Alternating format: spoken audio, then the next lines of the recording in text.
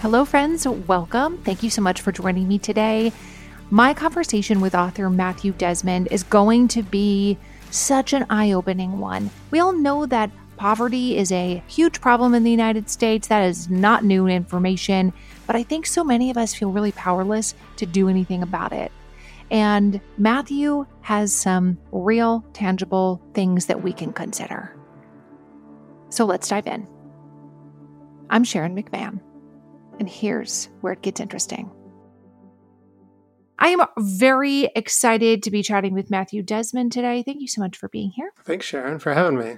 Your book was so interesting and so eye-opening, and I learned so much about the topic of poverty in the United States. We all know it's a problem. It's not a mystery that it exists. We all know that it is an issue.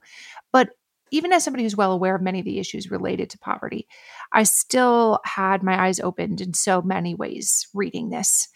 And I'd love to start by talking about what is uniquely American about this problem of poverty. How is poverty in the United States different than it is from other places in the world? There's way more of it here than in other advanced democracies. So about 30 million people in America live below the official poverty line. So if all those folks got together and founded a country, that country would be bigger than Australia. Just a huge number of folks. Our poverty rates are not just higher, they're much, much higher than other rich democracies. So our child poverty rate, for example, the share of kids living below the poverty line in the United States is double what it is in South Korea or Germany or Canada. So we're kind of in this disgraced class all our own when it comes to the level of poverty we tolerate amongst such abundance. And I think that's the second thing that sets us apart, right? There are countries that are much poorer than we are, a lot of them, right? But we are this incredibly abundant, rich country with extremely high levels of poverty. And that's what makes America different. Yeah, it would be one thing if this was a developing nation and there was widespread, the vast majority of people were experiencing poverty. But the juxtaposition of the richest people in the world with 1 million homeless children is what makes this problem that you describe uniquely American. And one of the things you talk about in your book is how you really tried to get close to poverty when you were studying it. You're studying it as a grad student. And I'd love to hear a little bit more about your experiences moving to neighborhoods and locations that were experiencing poverty. What was that like for you? So I grew up poor in a little town in Arizona. Our family got our gas shut off. Often we lost our home to foreclosure. And I think that those experiences shaped me, pressured me, gave me the realization that poverty diminished and stressed my family in ways that felt unfair and deeply personal in a way.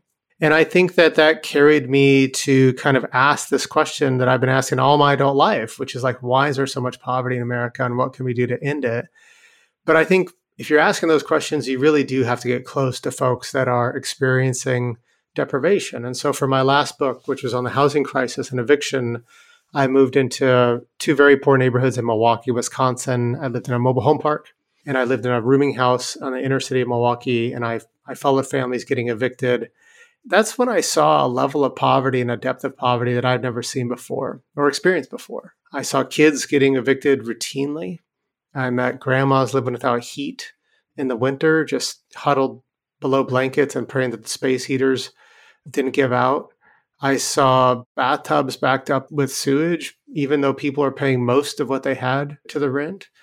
And so I think that level of deprivation was something that really drove me with this book too, to ask why there's that kind of suffering amongst this land of dollars. Have you ever experienced a dry, itchy scalp or wondered why your color isn't lasting as long as your hairdresser promised? Well, unfiltered, mineral-filled water could be the reason why. Did you know hard water is a leading cause of damaged hair and dry, irritated skin, and that about 85% of the United States uses hard water, which is filled with dissolved minerals and added chlorine? And that's where Canopy's new filtered shower head comes in. Dermatologists recommended this unique 3-stage filtration system greatly reduces contaminants and odors in your shower water, leaving you with healthy hair and glowing skin. Best of all, the Canopy filtered shower head is a breeze to install. They have a unique quick filter replacement feature that allows for seamless filter replacement, unlike any others on the market. Go to canopy.co to save $25 off your Canopy filtered shower head purchase today with Canopy's hassle-free filter subscription. Even better, my listeners can use code Sharon at checkout to save an additional 10% off your Canopy purchase. Hurry, your hair and skin will thank you. The show is sponsored by BetterHelp. What is the first thing you would do if you had an extra hour in your day? Would you take a nap, read a book, go for a run, meet a friend for coffee? A lot of us spend our lives wishing we had more time.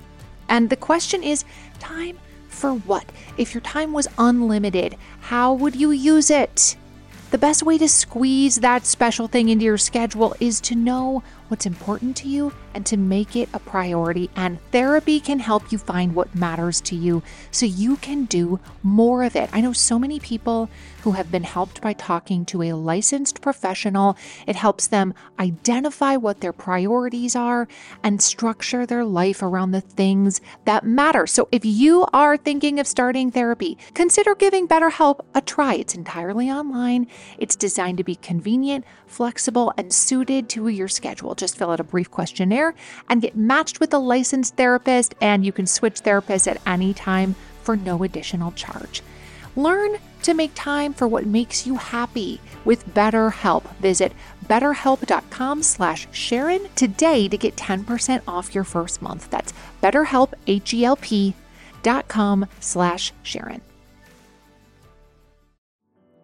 Being a part of a royal family might seem enticing, but more often than not, it comes at the expense of everything else, like your freedom, your privacy, and sometimes even your head. Wondery's new podcast, Even the Royals, pulls back the curtain on royal families, past and present, from all over the world to show you the darker side of what it means to be royalty. From icons like Grace Kelly, Oscar-winning actress turned Princess of Monaco, who the world saw as the ultimate good girl. She mastered playing a happy wife and mother, but beneath it all, she was desperately lonely.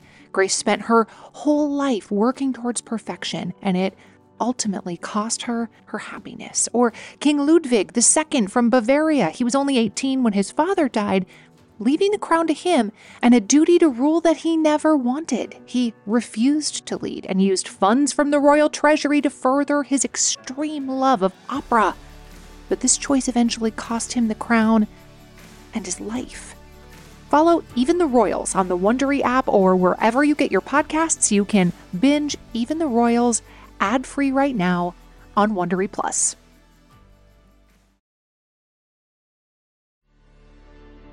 I found it really interesting to learn about how the poverty line, which we hear about in the United States, oh, you live below the poverty line. I found it interesting to learn about how that is calculated. Can you share with everybody? Because I don't know that everyone knows how we arrive at that number. Yeah, let's get into the weeds. Teacher to teacher, okay? We'll kind of give the blackboard a little bit. So Lyndon Johnson launches the War on Poverty in 1964, but we have no way to measure poverty. So suddenly the Johnson administration is like, well, how do we know if we won the war at all? How do we know if we made a diff? And so there was an economist, her name was Molly Orshansky. She's working at Social Security Administration. She's like, all right, if poverty is the lack of basic necessities and nothing's more basic than food, then what you can do, you can calculate if someone's poor, if they're dedicating over a third of their income to kind of a very bare bones basic food budget. If you're dedicating more than that, you can't afford housing or medical care or clothing. And so she crunched the numbers and the Johnson administration ran with it. And that's actually still our poverty line, adjusted for inflation every year. Now, that means that about, if you're living in a family of four making under about $27,000 a year, you're officially considered poor. If you're a single person, it's about $13,000 a year. I don't think anyone listening would agree that that's too high. No. I think many of us would be like, that's much too low. I agree. Yeah. And so that's a big criticism of the poverty line, that even though it captures millions and millions of people, it's probably still too low. There's plenty of poverty above the poverty line. There's also other ways of measuring poverty, and we should approach this question with a lot of humility. Scholars disagree on how to measure poverty. But if you look at just plain old measures of hardship that everyone can get their hands around, there's some pretty troubling signs on the horizon. So the number of eviction filings has increased about 20% over the last 20 years, for example. The share of families visiting food pantries has increased 19% during that time. Now, since the Great Recession, the number of homeless school kids has increased 74%. So no matter how we define poverty or draw that line, I think all of us could say that's not right. We're going in the wrong direction if we see those kind of signs on the horizon. Because when you think about the numbers that you just mentioned that are, our official poverty line, if you make $27,000 and you have 4 kids, I think about just how much it costs to live anywhere, to have even the most rudimentary of housing, let alone safe housing, let alone housing that's not full of mold. If all you're considering is how much would it cost to have a bare bones diet for the 4 of you, that doesn't leave any wiggle room for, but my child has celiac disease, or, but I live in a really high cost of living area, or all of these things that it doesn't seem like it's anywhere near an adequate or accurate representation of the number of people who are truly experiencing at least some symptoms of poverty in the United States. Exactly. So 1 in 3 of us live in homes making $55,000 or less. And, many of those folks aren't considered officially poor, but what else do you call trying to raise 2 kids in Miami on $50K a year? That's nothing close to economic security. And so the country does have a giant number of its citizens and folks within its borders just living under real financial straits. And it also harbors this real hard bottom layer of poverty too, a kind of poverty that we thought only existed over there. Economists have estimated that over 5 million Americans are getting by on $4 a day or less. And they're abjectly poor by global standards. And I think that's a fact that the country just has to face. For many of us, the American story, it really works. We found security, we found stability, we found promise. Maybe we've moved much further than our parents were. But for a lot of us, that promise is not delivering. And I think that the conceit of the book, or the challenges of the book, is not just to write a book about a tale of 2 cities, right? How some have it worse than others, but really to try to get us to think how our security sometimes is really connected often to other people's deprivation and poverty, how many of us are unwittingly contributing to all this poverty in our country. The first chapter of the book really lays out exactly what poverty is. And it's not just about numbers and you have to make this income. It's about how poverty is traumatic. Poverty is painful. Poverty provides instability. Poverty means fear for people. It means resentment towards the government. It means a loss of liberty. It's far more than just, I don't have enough money to get the things I want. And I found that very eye-opening that, when you laid it out the way that you did, you could see exactly all of the ways in which poverty permeates every aspect of somebody's life. And you also mentioned how so many victims of violence in the United States are also people who live in poverty. And I wonder if you could expound on that a little bit, because violence touches all of us. We all want to live in safe and prosperous communities.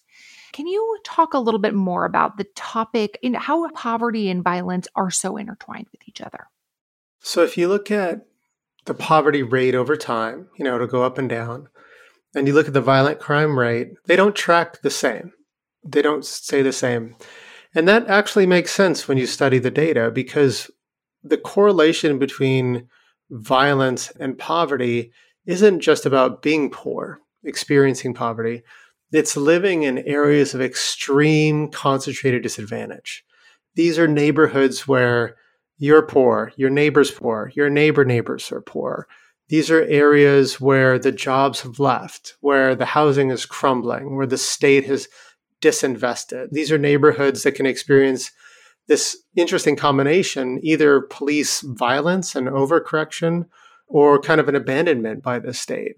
And those are the sociological conditions that really foster and ferment violence in America. Most folks that commit violence have been victims of violence.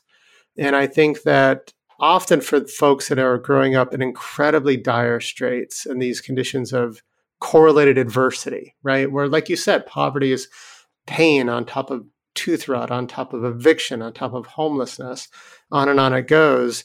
Many of those folks have either experienced or witnessed violence at a very young age. And some of those go on to commit violence themselves or be victimized by violence under those circumstances.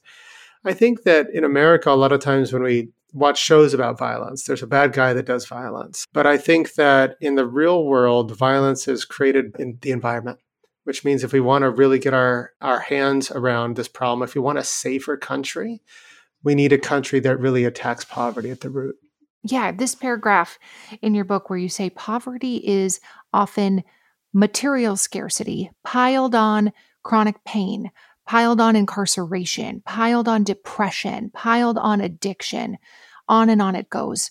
Poverty isn't a line, it's a tight knot of social maladies. It is connected to every social problem we care about: crime, health, education, housing, and its persistence in American life means that millions of families are denied safety and security and dignity in one of the richest nations in the history of the world. And I mean, like, that just perfectly illustrates the complexity and the breadth and the depth of this issue. So let's talk a little bit about why. We know it's a problem. We've identified that it's a big problem in the United States. I don't think anybody listening to this wants their neighbors to be poor. I don't think anybody listening to this wants children to be homeless.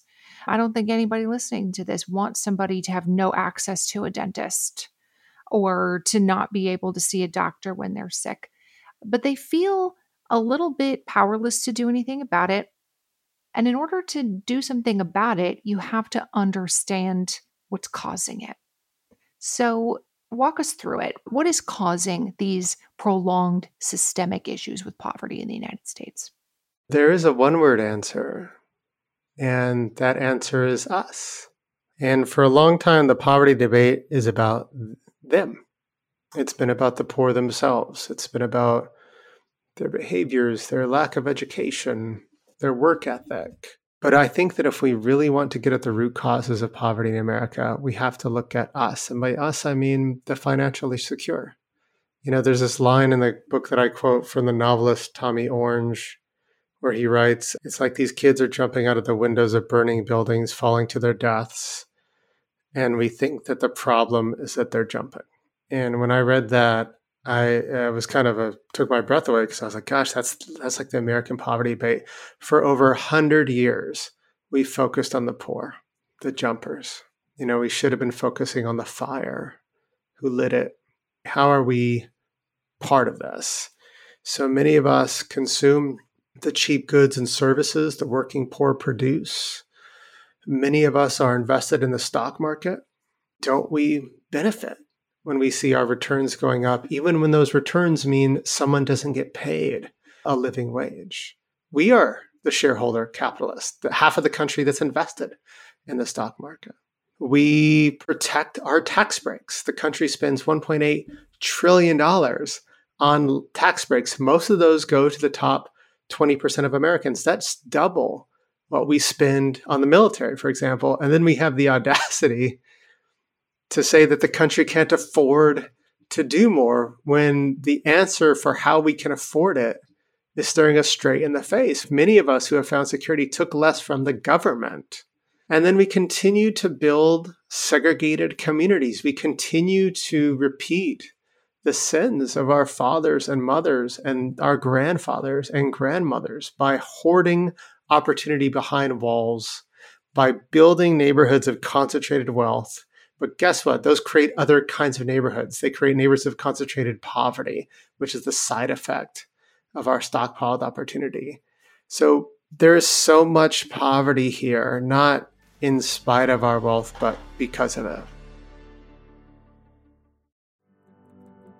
Support for today's episode comes from OneSkin. It is really important to shift your skincare routine with the changing of the seasons. Y'all know that I'm into skincare. I've been into skincare for a while now, and one of the things that I really love about OneSkin is that they have so much R&D in their products. This is not just cute packaging. This is not just celebrity endorsements.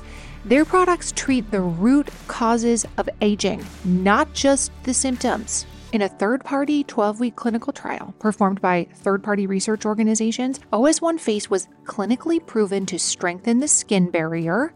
Very important, the main job of your skin is to be a barrier.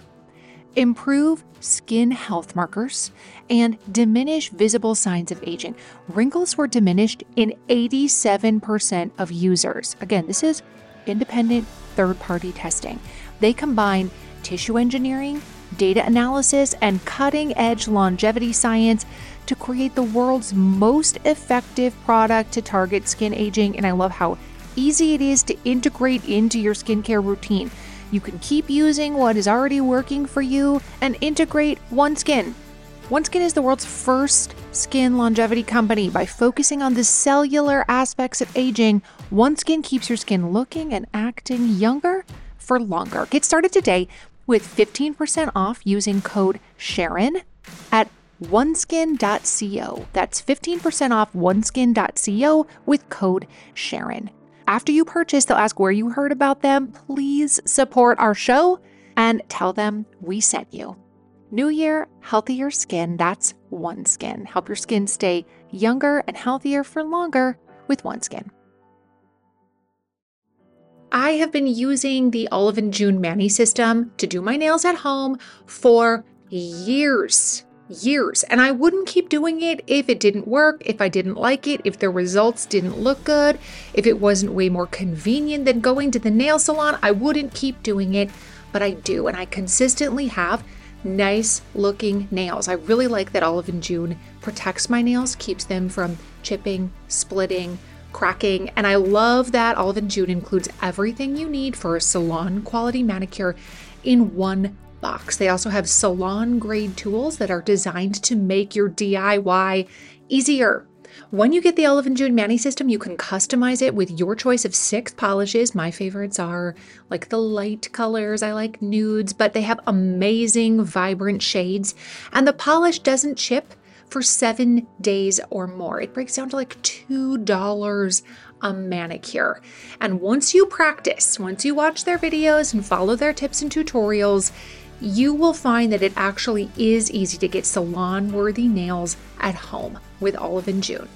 Visit oliveandjune.com/Sharon for 20% off your first Mani system. That's oliveandjune.com/SHARON for 20% off your first system. I have a question for you.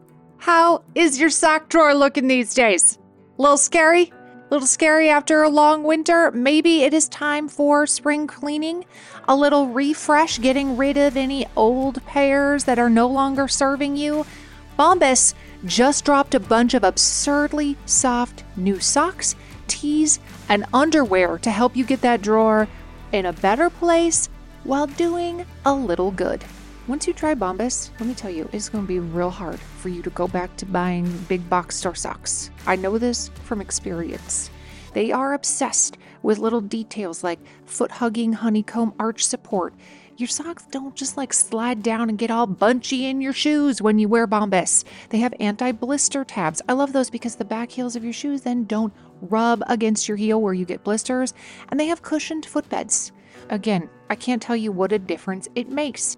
And Bombas has a one purchased, one donated mission. Every time you buy their socks, tees, or underwear, you also donate essential clothing to someone facing homelessness. To date, Bombas has donated over 100 million clothing items and counting. So get comfy this spring and give back with Bombas. Head over to bombas.com/Sharon and use code Sharon for 20% off your first purchase. That's bombas.com/Sharon and use code Sharon at checkout.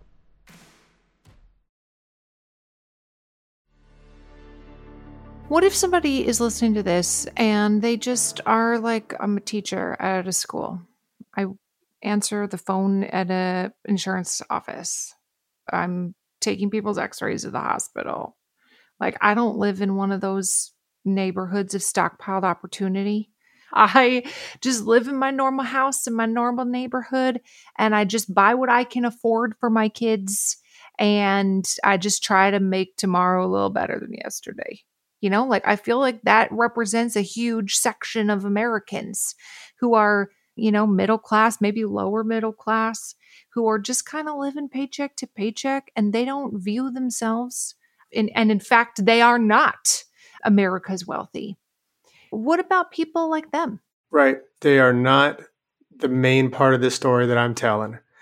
So if you are out there cutting coupons, if you have a few $100s in the bank for savings, if you are not taking big tax breaks, if you are unable to access home ownership but make too much money to qualify for public housing, if you're in that middle, I'm not talking about you. But there's a lot more folks that claim that identity than actually are part of that group. So the median household income in America is about $60,000. Okay, that's the middle. And so there's a lot of folks making double, triple, quadruple that are still feeling pinched in a way. Wherever we are, though, on the spectrum, wherever we are on the economic ladder, we can commit ourselves to becoming poverty abolitionists, to unwinding and divesting from poverty. And those who have amassed the most wealth and power deserve the most blame for the situation. They do. But we also can't let ourselves off the hook by just accepting that fact or putting it at their feet entirely. Mm. We can't just, as normal Americans, be like, well, he's the problem. Right. I think that if we want higher taxes on the super rich, those of us who are in the top 20, 15% of the income distribution, maybe we need to start talking about how our tax breaks are also part of this problem. Let's talk really specifically about one tax break just to kind of get in there. So the mortgage interest deduction. This is an entitlement. Anyone with a home can deduct the cost of their mortgage from their tax bill. Now, that costs the government about $193 billion a year. We spend about $53 billion on direct housing assistance to the needy. So that's like public housing, reducing vouchers, everything we do to try to help poor families face the housing crisis. That is far, far, far less than the amount we spend as a nation just supporting homeowners that don't need the support, because most of the mortgage interest deduction just goes to the top 20% of income earners. These are the kind of tax breaks that I think many of us should take a hard look at. And I get it. Viewing a tax break like a housing voucher, it's weird, right? And many of us are like, wait a minute, that's not apples to apples. But I don't know, let's think about it for a second. A tax break costs the government money. A tax break puts money in my pocket.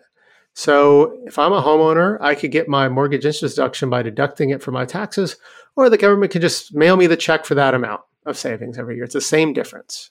And so once you think about it like that, then I think we need to consider how our welfare state is incredibly imbalanced, how we do a lot more to guard fortunes than to fight poverty, and how correcting that imbalance is deeply connected to ending poverty in our country. Yeah, you talk about in the book, and I wanted to get more into this, about how much welfare the well-off actually get. And we think of, welfare as like getting an EBT card or, getting a check in the mail where that, money to help pay to raise your kids is, we think about it in terms of like a cash payment. But you define it as way more than that. And your example of mortgage interest deductions is just one of, the many possible examples. In what other ways are just a general well-off American getting welfare from the government? We often deduct the savings for college savings, for example, 529 plans. It's kind of a part of like upper class Americans' normal life. We're saving for college for our kids. Big savings, big deduction you get if you use that savings for educational purposes.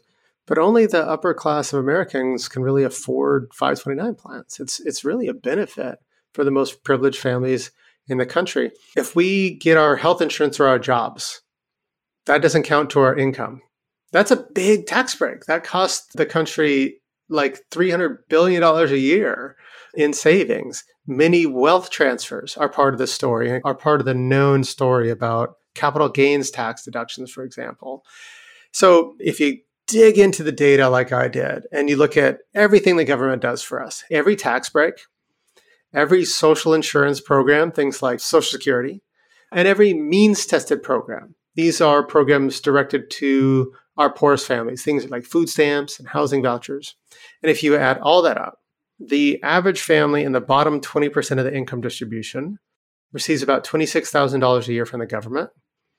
And the average family in the top 20% receives about $35,000 a year from the government.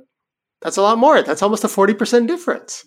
And so that's what I'm talking about this imbalanced welfare state, right? We're given the most to families that have plenty already. And then we repeat this lie that the richest country in the world can't afford to do more. But we could if just many of us took less from the government, if we did a lot more to help the families that need it the most, instead of doing a lot more to guard people's fortunes. I think when you view it the way that you just discussed it, that a tax break is, if you just thought about it in the sense of like, well, we view it as like, I'm just putting a minus 8,000 on my tax return. But if you think about it from the perspective of the government sending you a check for 8,000, most people, if you were like, should Matthew get an $8,000 check from the government this year because he bought a nice house? And they want to be like, good job on home ownership. Here's $8,000. Most of us would be like, heck no, he doesn't need an $8,000 check. Look at the nice house he just bought.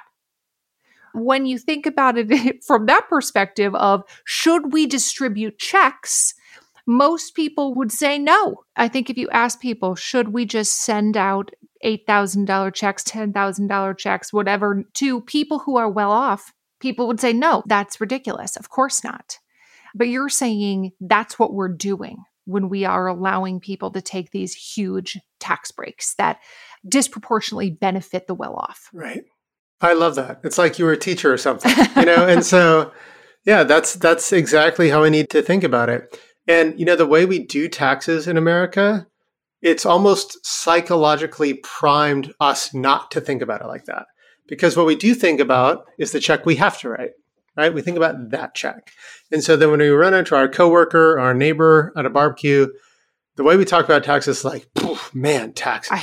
Sucks. Man, I got hit with taxes this year.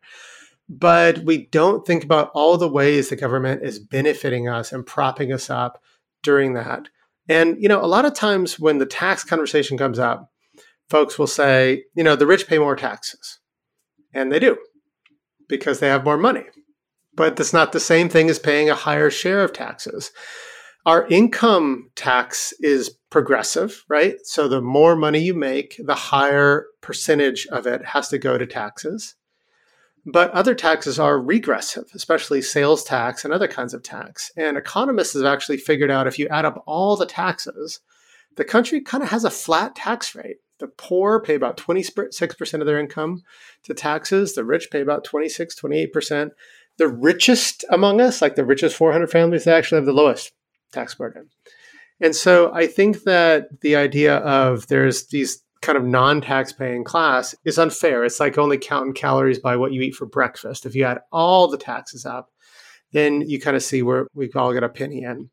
And so I think that we do need to start thinking about tax benefits as government welfare, if you will. And the result of this, the implication of this, is that we have less money to fight poverty. We have less money to fight the affordable housing crisis. And if we didn't have an affordable housing crisis, an eviction crisis, over 1 million homeless kids, if we didn't have families struggling to meet food budgets every year, maybe I wouldn't lose a lot of sleep over the fact that some homeowners get a benefit, for example. But that's not the country we live in. And so if we want to get serious about ending poverty, and bringing about a freer, safer, more thriving country, I think we have to get serious about many of us taking less help from the government. And I think that this is one of the key ways that we have to recenter the conversation. And again, it's not just about the super rich. It is, but it's not just about them. And from a personal standpoint, I think it calls us who might benefit from something like a mortgage interest deduction or a 529 deduction to really start talking about our taxes differently. So the next time tax season rolls around and someone's like, taxes, maybe those of us who are homeowners could be like, I know, I got this insane benefit called a mortgage interest deduction. It saved me like $10,000 this year. It does nothing to encourage me to buy a home. It just makes my home more expensive than it should be. And you know what? There's an eviction crisis. So I've donated that money to my local eviction defense fund. And I've written my congressperson saying, let's scale back this benefit for folks like me. Now, that's an awkward conversation, but that's kind of how we change the common sense in America around these things that many of us just take for granted. And I think that in the least, if this is the way we want to organize our country, we have to own up to it. And we can't keep repeating this dishonesty that a country this wealthy cannot afford to do more. I know we've been talking about spreading the responsibility around, but I just can't get over this one study I saw that showed that if the top 1% of Americans just paid the taxes they owed, paid more taxes, just stopped evading taxes so successfully, that we as a nation could raise an additional $175 billion a year. That is enough to double our investment in affordable housing and still have money left over. It is enough to reestablish the child tax credit in COVID that reduced child poverty by 46% in 6 months. $175 billion is almost enough to lift everyone above the official poverty line that's under it. So we have the resources. We just need to invest in rebalancing our safety net and reinvesting in the public welfare instead of in private wealth. Mm. What kind of investments would it take? Are you proposing that we build more public housing? Are you proposing that we make college free? Are you proposing that we expand who's eligible for, let's say, food stamp programs or free lunch at school? What exactly would you propose as some of the programs that would be needed if we were going to invest? What do you think would make the biggest difference? So I want to end poverty in America. I don't want to reduce it. I want to abolish it. And I think we need to do three things to do that. The first is we need to deepen our investments in fighting poverty. There are several ways to do this. I think through affordable housing avenues is a clear first step in addressing the fact that, most poor renting families today give at least half of their housing costs, or half of their income to housing costs, I should say. About 1 in 4 of those families spend over 70% of their income just on rent and utilities. That is a crisis. We need to address problems like that through deeper investments in fighting poverty, paid for by fair tax initiatives. But we don't just need deeper investments, we need different ones too. So this means we need to address the unrelenting exploitation of the poor in the labor markets, in the housing markets, in the financial markets. The job market needs to deliver for the average American worker. Wages are stagnating so that if you're a man without a college degree today, for example, you're making less than you did 50 years ago, inflation adjusted. That is wrong. So we need to empower workers.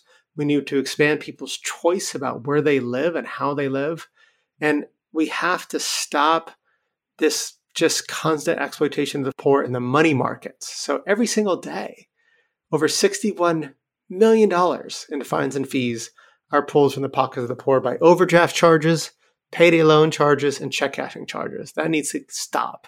And that money needs to stay in the pocket of the poor. And that the third thing that we need to do is finally turn away from segregation. We need to tear down the walls that are surrounding our communities, these walls made up of laws that push anyone that's not above a certain income level out of our communities, and really kind of move toward neighborhoods that are inclusive, that are diverse, and that are based on shared prosperity and not opportunity hoarding. And that's how we can end poverty in America. I'm happy to get down to the policy details because there's a ton of policies underneath each of those pillars. But I think those are the 1, 2, 3 punch for this solution. What would you say to people who feel like the government actually does a bad job at everything? And why would we rely on the government to take more of my money and they're just going to inefficiently misspend it? You know, that's a common sentiment in the United States that the government does a bad job at things. And we think to ourselves, why would I want you to have more of the money that I earned? It's my money. I earned it. Why would I give it to you?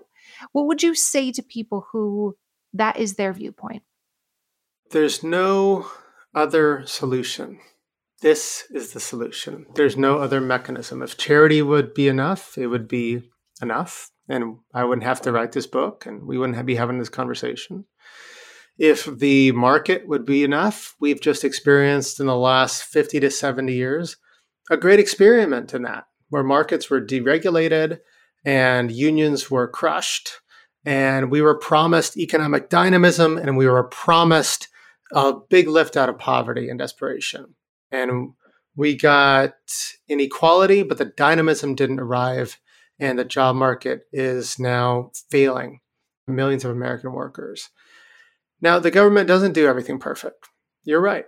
And, I can point to some studies with respect to poverty that shows like one thing that's crazy about looking at government programs, we hear a lot about welfare dependency.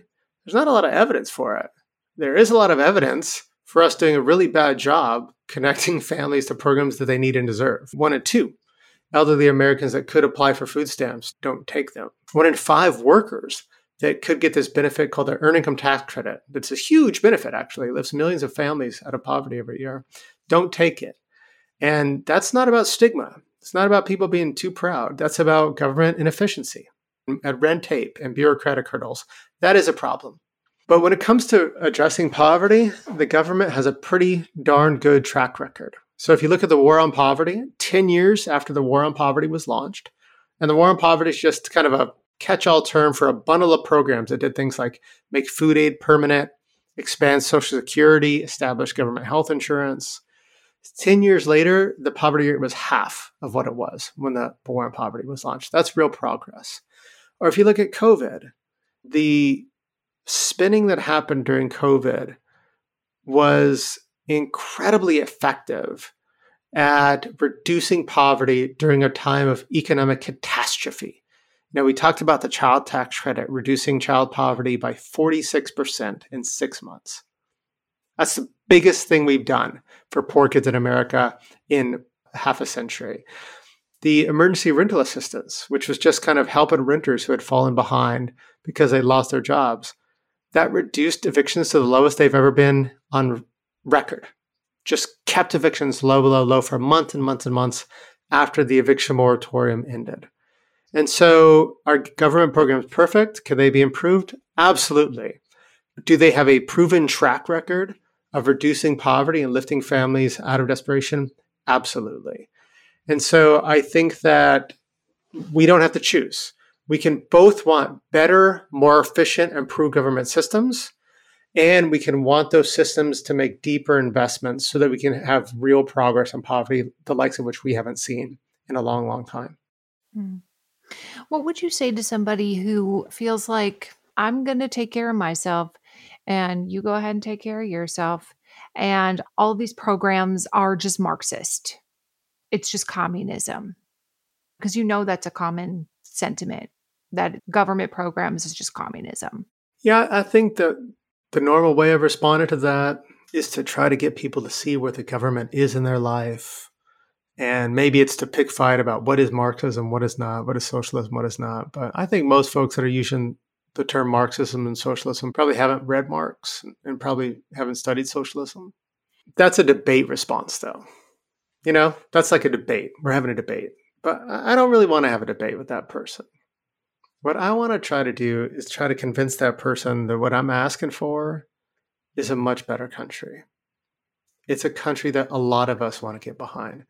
It's a country where you don't have to worry that you're one divorce away, one car accident away from real hardship. It's a country where you could walk down the street of a major American city at 2 o'clock at night and feel okay and feel safe. It's a country where you don't get on the bus and see these faces of the exhausted working poor. It's a country where you're not one of those faces. It's a country that pays people a fair wage. It's a country where you don't have to have that thing in your stomach that you do when you're a parent in America, where you know, like, things could go really bad for my kid in this country. And so this is not a country that's calling for sameness and equality. This is not a country that's calling for everyone gets paid the same, everyone wears the same thing. I am envisioning a country where no one falls below a certain economic level. No one. And that's a country that involves a little bit more self-investment. And I feel that there were times in this country where we rose to that place more than we are now. If you look at what happened after World War II, for example, and this is a time where 1 in 3 Americans belonged to a union, where jobs were really delivering for a lot of us. That was the most economically equitable time in the country. But I think as workers lost power and as the government kind of divested from deep investments in the public through tax breaks for the rich and for corporations, our country's left a lot of folks behind. I think if you're someone that has economic security and want to be left alone, you're not left alone, for example. The government's supporting you in a lot of different ways. But also, I think no matter where you are, I think you want a safer, more dynamic, freer country. There's this line from this old book called The Book of Sands that says, if you want your people to build a boat, don't gather the team and assemble the wood, but make them long for the edge of the sea. So I think that instead of getting into these debates about socialism or government interference, I'm just trying to get people to long for the edge of the sea a little bit more. Being a part of a royal family might seem enticing, but more often than not, it comes at the expense of everything else, like your freedom, your privacy, and sometimes even your head. Wondery's new podcast, Even the Royals, pulls back the curtain on royal families, past and present, from all over the world to show you the darker side of what it means to be royalty. From icons like Grace Kelly, Oscar-winning actress turned Princess of Monaco, who the world saw as the ultimate good girl. She mastered playing a happy wife and mother, but beneath it all, she was desperately lonely. Grace spent her whole life working towards perfection, and it ultimately cost her her happiness. Or King Ludwig II from Bavaria. He was only 18 when his father died, leaving the crown to him and a duty to rule that he never wanted. He refused to lead and used funds from the royal treasury to further his extreme love of opera. But this choice eventually cost him the crown and his life. Follow Even the Royals on the Wondery app or wherever you get your podcasts. You can binge Even the Royals ad-free right now on Wondery Plus. Have you ever experienced a dry, itchy scalp or wondered why your color isn't lasting as long as your hairdresser promised? Well, unfiltered, mineral-filled water could be the reason why. Did you know hard water is a leading cause of damaged hair and dry, irritated skin, and that about 85% of the United States uses hard water, which is filled with dissolved minerals and added chlorine? And that's where Canopy's new filtered shower head comes in. Dermatologists recommended this unique 3-stage filtration system greatly reduces contaminants and odors in your shower water, leaving you with healthy hair and glowing skin. Best of all, the Canopy filtered shower head is a breeze to install. They have a unique quick filter replacement feature that allows for seamless filter replacement, unlike any others on the market. Go to canopy.co to save $25 off your Canopy filtered shower head purchase today with Canopy's hassle-free filter subscription. Even better, my listeners can use code Sharon at checkout to save an additional 10% off your Canopy purchase. Hurry, your hair and skin will thank you. Support for today's episode comes from OneSkin. It is really important to shift your skincare routine with the changing of the seasons. Y'all know that I'm into skincare. I've been into skincare for a while now. And one of the things that I really love about OneSkin is that they have so much R&D in their products. This is not just cute packaging. This is not just celebrity endorsements.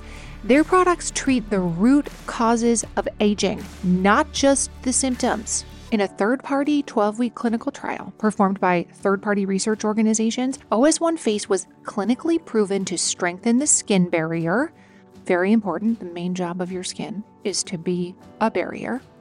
Improve skin health markers, and diminish visible signs of aging. Wrinkles were diminished in 87% of users. Again, this is independent third-party testing. They combine tissue engineering, data analysis, and cutting-edge longevity science to create the world's most effective product to target skin aging. And I love how easy it is to integrate into your skincare routine. You can keep using what is already working for you and integrate OneSkin. OneSkin is the world's first skin longevity company. By focusing on the cellular aspects of aging, OneSkin keeps your skin looking and acting younger for longer. Get started today with 15% off using code Sharon at oneskin.co. That's 15% off oneskin.co with code Sharon. After you purchase, they'll ask where you heard about them. Please support our show and tell them we sent you. New year, healthier skin. That's OneSkin. Help your skin stay younger and healthier for longer with OneSkin. Tired of ads barging into your favorite news podcasts? Good news. Ad-free listening is available on Amazon Music for all the music plus top podcasts included with your Prime membership. Stay up to date on everything newsworthy by downloading the Amazon Music app for free or go to amazon.com/news ad free. That's amazon.com/news ad free to catch up on the latest episodes without the ads.